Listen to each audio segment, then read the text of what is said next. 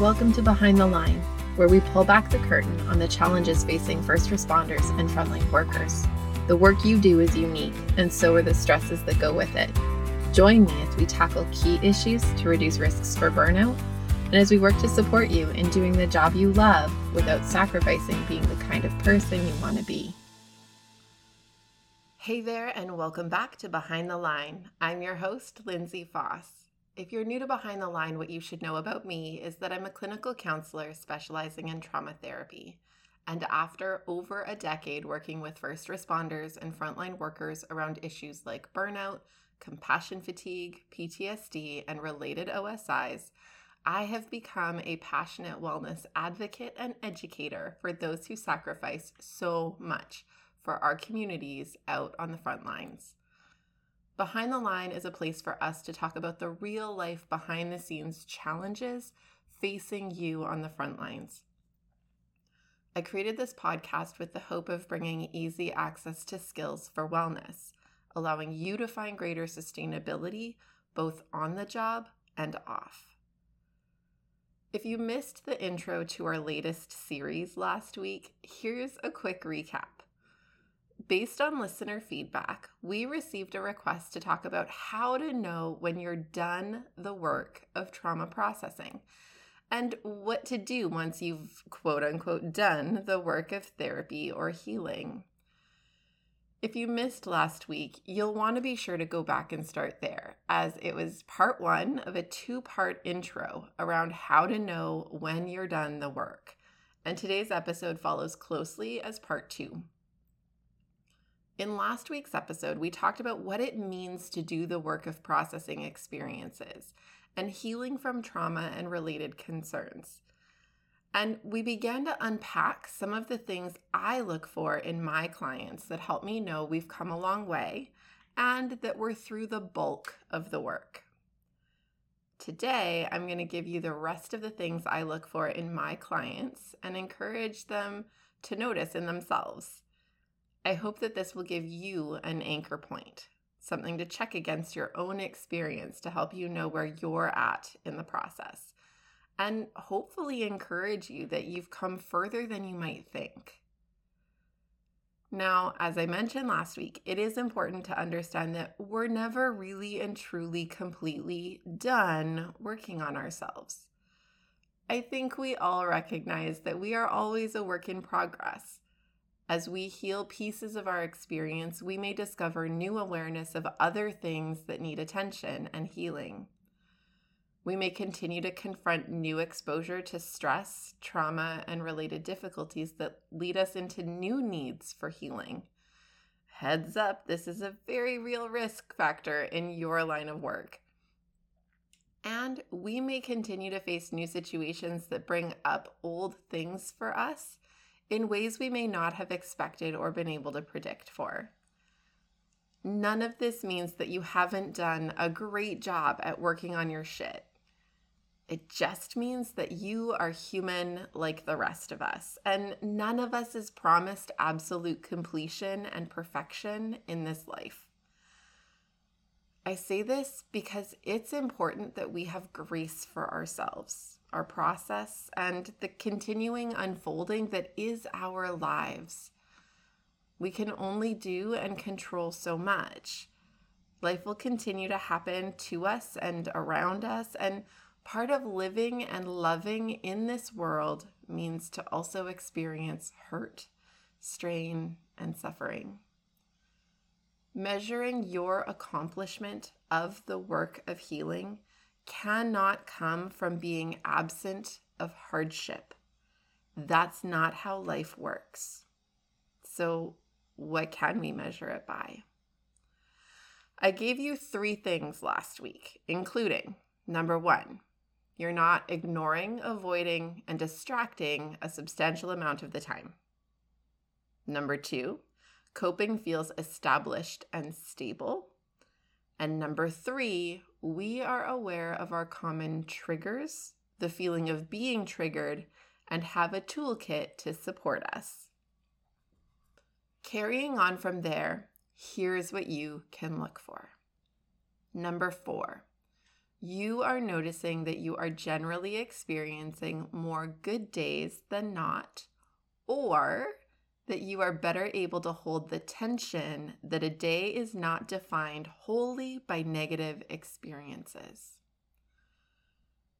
I remember one of the most profound things I have heard someone say was in a class I took on addictions. Our professor brought in two men who were recovering addicts, and one of them said this thing that I wrote down in my daytimer back then, and I rewrote a number of times in new daytimers in years since then, and I reflect on it often. He said, "I learned that I can't let a bad minute turn into a bad hour, turn into a bad day, turn into a bad week, and so on." What he was talking about was the slippery slope that our brain can be when something hard or perceived as bad happens to us or around us. If we aren't careful of our mindset or allow our stress center to take the ball and run with it, it will run down a path that says everything is ruined. The whole day is bad, maybe even the week, maybe even my life. When trauma and stress are telling our story, they tell it from this kind of lens. As we heal, we start to discover pockets of curiosity where maybe not everything is terrible all of the time. Maybe I'm not terrible all of the time. We start to hold newfound tensions that hard things can happen and that I can also be okay. That we can allow our minutes and hours and days and so on to be defined not only by my perception of hardship, but also by my perception of goodness. As we heal, it's a bit like a horse wearing blinders. The blinders start to open up and gradually come off, allowing us to not just see what's straight ahead of us, but far more context and periphery. We get exposure to not just the stressful thing before us, but have access to the care we experience, the connection to hope, the memories of fun, and together, this offers us a more well-rounded and accurate experience of the world within which we exist. Number 5, problems are more present tense than past. If you are a loyal listener of this show, you'll know that the part of your brain that manages stress and trauma responses doesn't have a clock. What that means is that it experiences all stress and trauma as if it's occurring in the present moment, even when we're recalling events long since over and done with. Last week, I quickly summarized that the process of healing from trauma and stress concerns involves helping our brain to relocate stress-related memories to the parts of your brain that are meant to hold and contain contextualized memory recall. As we do this, our experiences begin to feel old, distant, a little bit faded, and contextualized within the time and conditions within which it happened. We can recall experiences without feeling like we're reliving them. And we can recognize that we did what we could and that it's over now. As we heal and experience this distancing from past experiences, we get to interact more with present day problems. There's room for the present day problems. And when we interact with them, they're less triggering to the past and less informed by reactions that come from being triggered.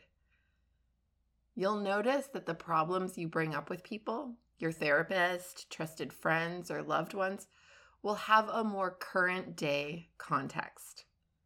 There are still problems, they're still impactful, but they are real problems that we can interact with and make choices around now, not things long gone that we have no more influence over changing. Behind the Line is sponsored by Beating the Breaking Point. Beating the Breaking Point is a 7-part online training program designed specifically for first responders and frontline workers, and tailored to fill the gaps in your training to support resilience and sustainability. Whether you're new to the work and wanting to cultivate tools to prevent burnout, compassion fatigue, and related concerns, or you are deep into your years on the job and have gone a few rounds with burnout and other mental health challenges, this program offers the foundational pieces you need to support personal and professional wellness for the long haul. You are a helper. You love your work and you sacrifice a lot. Investing in you and your sustainability is the best gift you can give yourself and those who lean on you. We make this program as risk-free as possible by offering a limited money-back guarantee to ensure that it's a fit for you. If you enjoy Behind the Line, you are going to love this program. Google Beating the Breaking Point Lindsay and find everything you need to get started, or use the link in the show notes. Now, back to the episode. Number 6, closely connected to number 5, problems feel proportionate to present stressors and less informed by past experiences showing up in the present. This is really connected to that triggering piece. If you haven't heard us talk about triggering on the show before, go check out our Trigger Happy series, Season 2, episodes 22 to 25. Triggering is what happens when our stress center is still holding a lot of our memories and keeping them highly activated in a largely misguided effort to protect us. When present-day problems happen, our stress center is scanning those experiences for any hint of connection to our past stressful or traumatic experiences, with the goal of preventing the present-day problem from turning into experiences like our trauma again. When this happens, our reactions to present-day problems tend to be extremely disproportionate to the current situation. We're conflating things. We're highly reactive and likely to have our reaction be really out of whack with what the current situation would normally call for.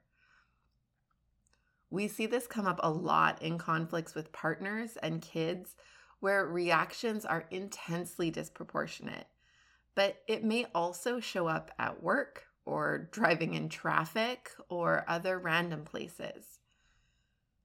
When we have done the bulk of the healing work, our brains have relocated our trauma and stress memories and contextualized them in a way where we can notice the difference between now and then.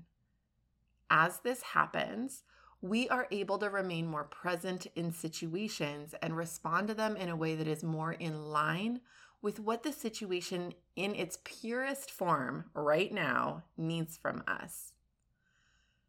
This doesn't mean we won't still have reactive moments because, hey, we're human, but they'll be reactive because this moment genuinely calls for it, not because I'm so triggered by past experiences that I can't see the forest for the trees and become overreactive to the current scenario. Number 7, I'm able to be calm and connected rather than calm and disconnected. This is one of my favorite things to ask my clients about. Often, I have clients who will come in and share that they've been feeling calmer lately. And the question I always ask is, are you calm and connected or calm and disconnected? Depending on where they are in the process, calm and disconnected is often the answer. As we move through trauma processing, sometimes the brain feels threatened at the thought of relocating trauma memories and experiences. Your brain believes it needs these to keep you as safe as possible from them happening again. What this can mean is that your brain will learn to dissociate, which really just means tuning you out for periods of time, in an effort to cope and keep you from moving through the work of processing. Dissociation often does feel like calm. We feel kind of numb and tuned out, but that's not the same as healed. It's actually its own version of a stress response and a defining feature of being not done the work, depending on the degree and extent to which we're experiencing it. When we've done really good healing work, we can experience spaces of being in our bodies and feeling calm and connected to ourselves and the world around us, as opposed to calm thanks to disconnected, dissociative efforts at coping.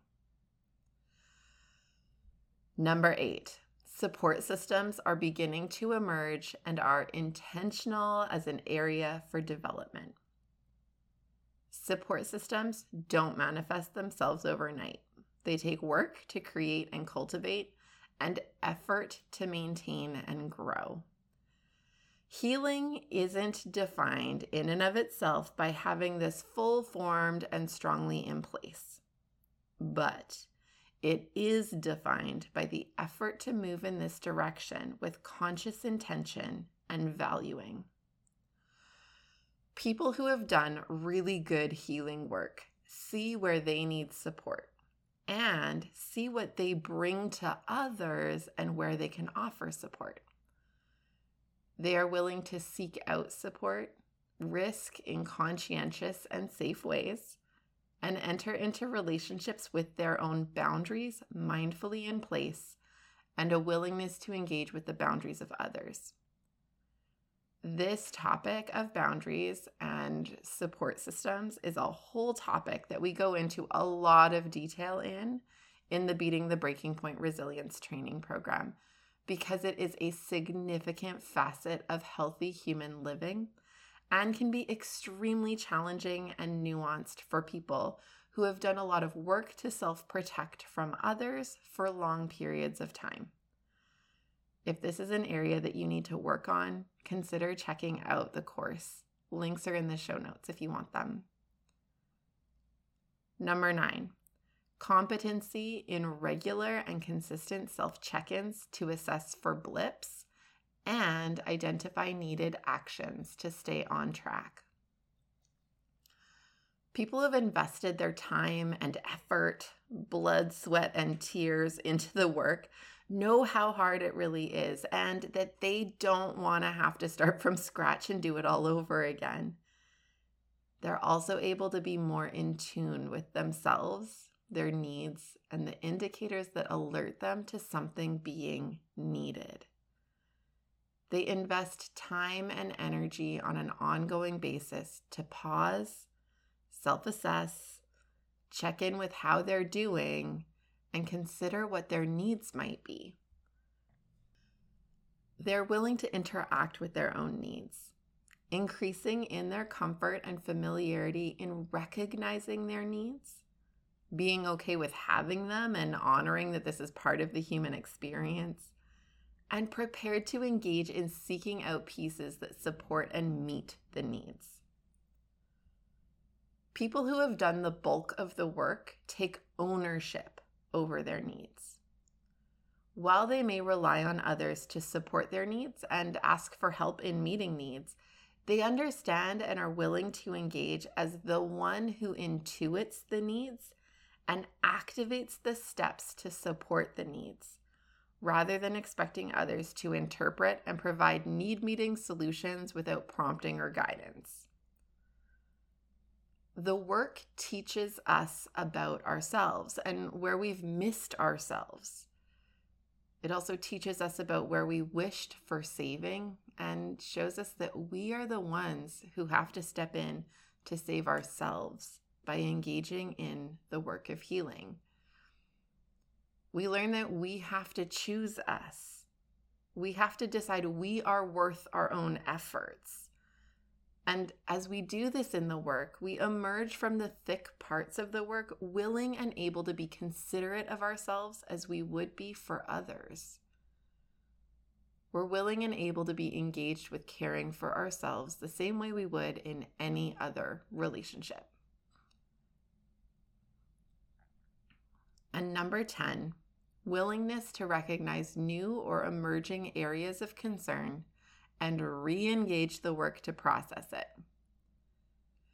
Piggybacking on number 9, not only do we check in with ourselves and use our existing tools to support ourselves staying on track, we also check in and notice when our existing tools aren't answering the needs the way they used to.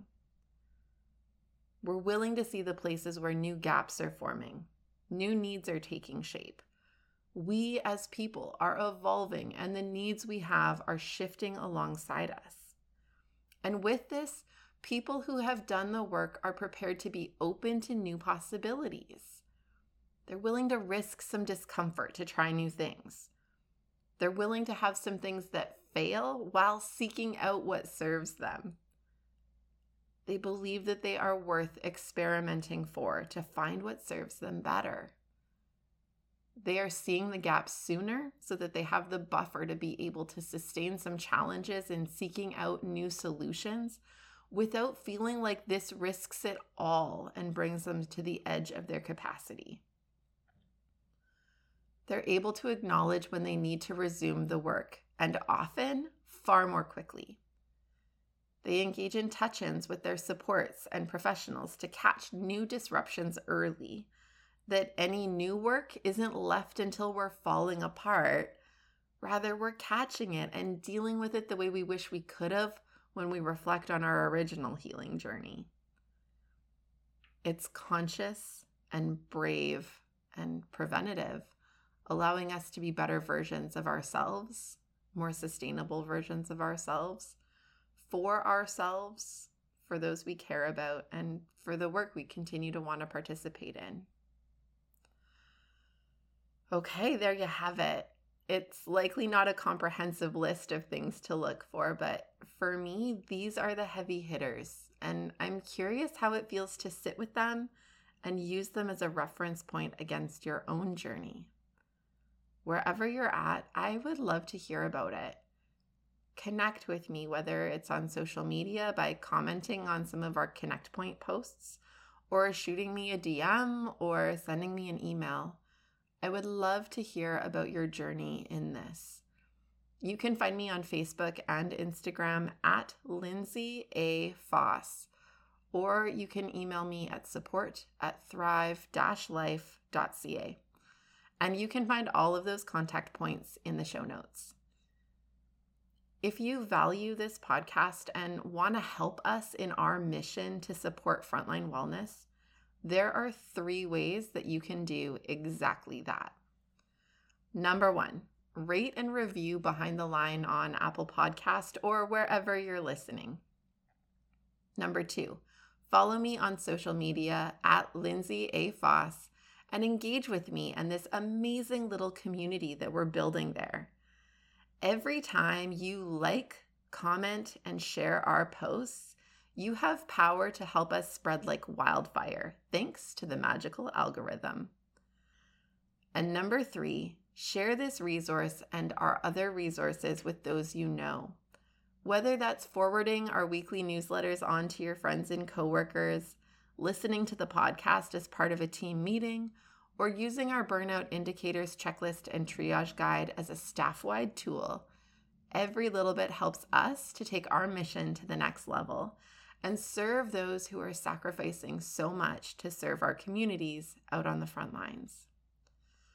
Know that we can be found online on our website, on most major podcast platforms, as well as on YouTube. We make all of our resources available to you because the work you do matters. But more than that, you as a person matter. And we want to make sure that you have what you need to keep up the good work at work, as well as in your real life outside of the work. So use it and share it. And until next time, stay safe.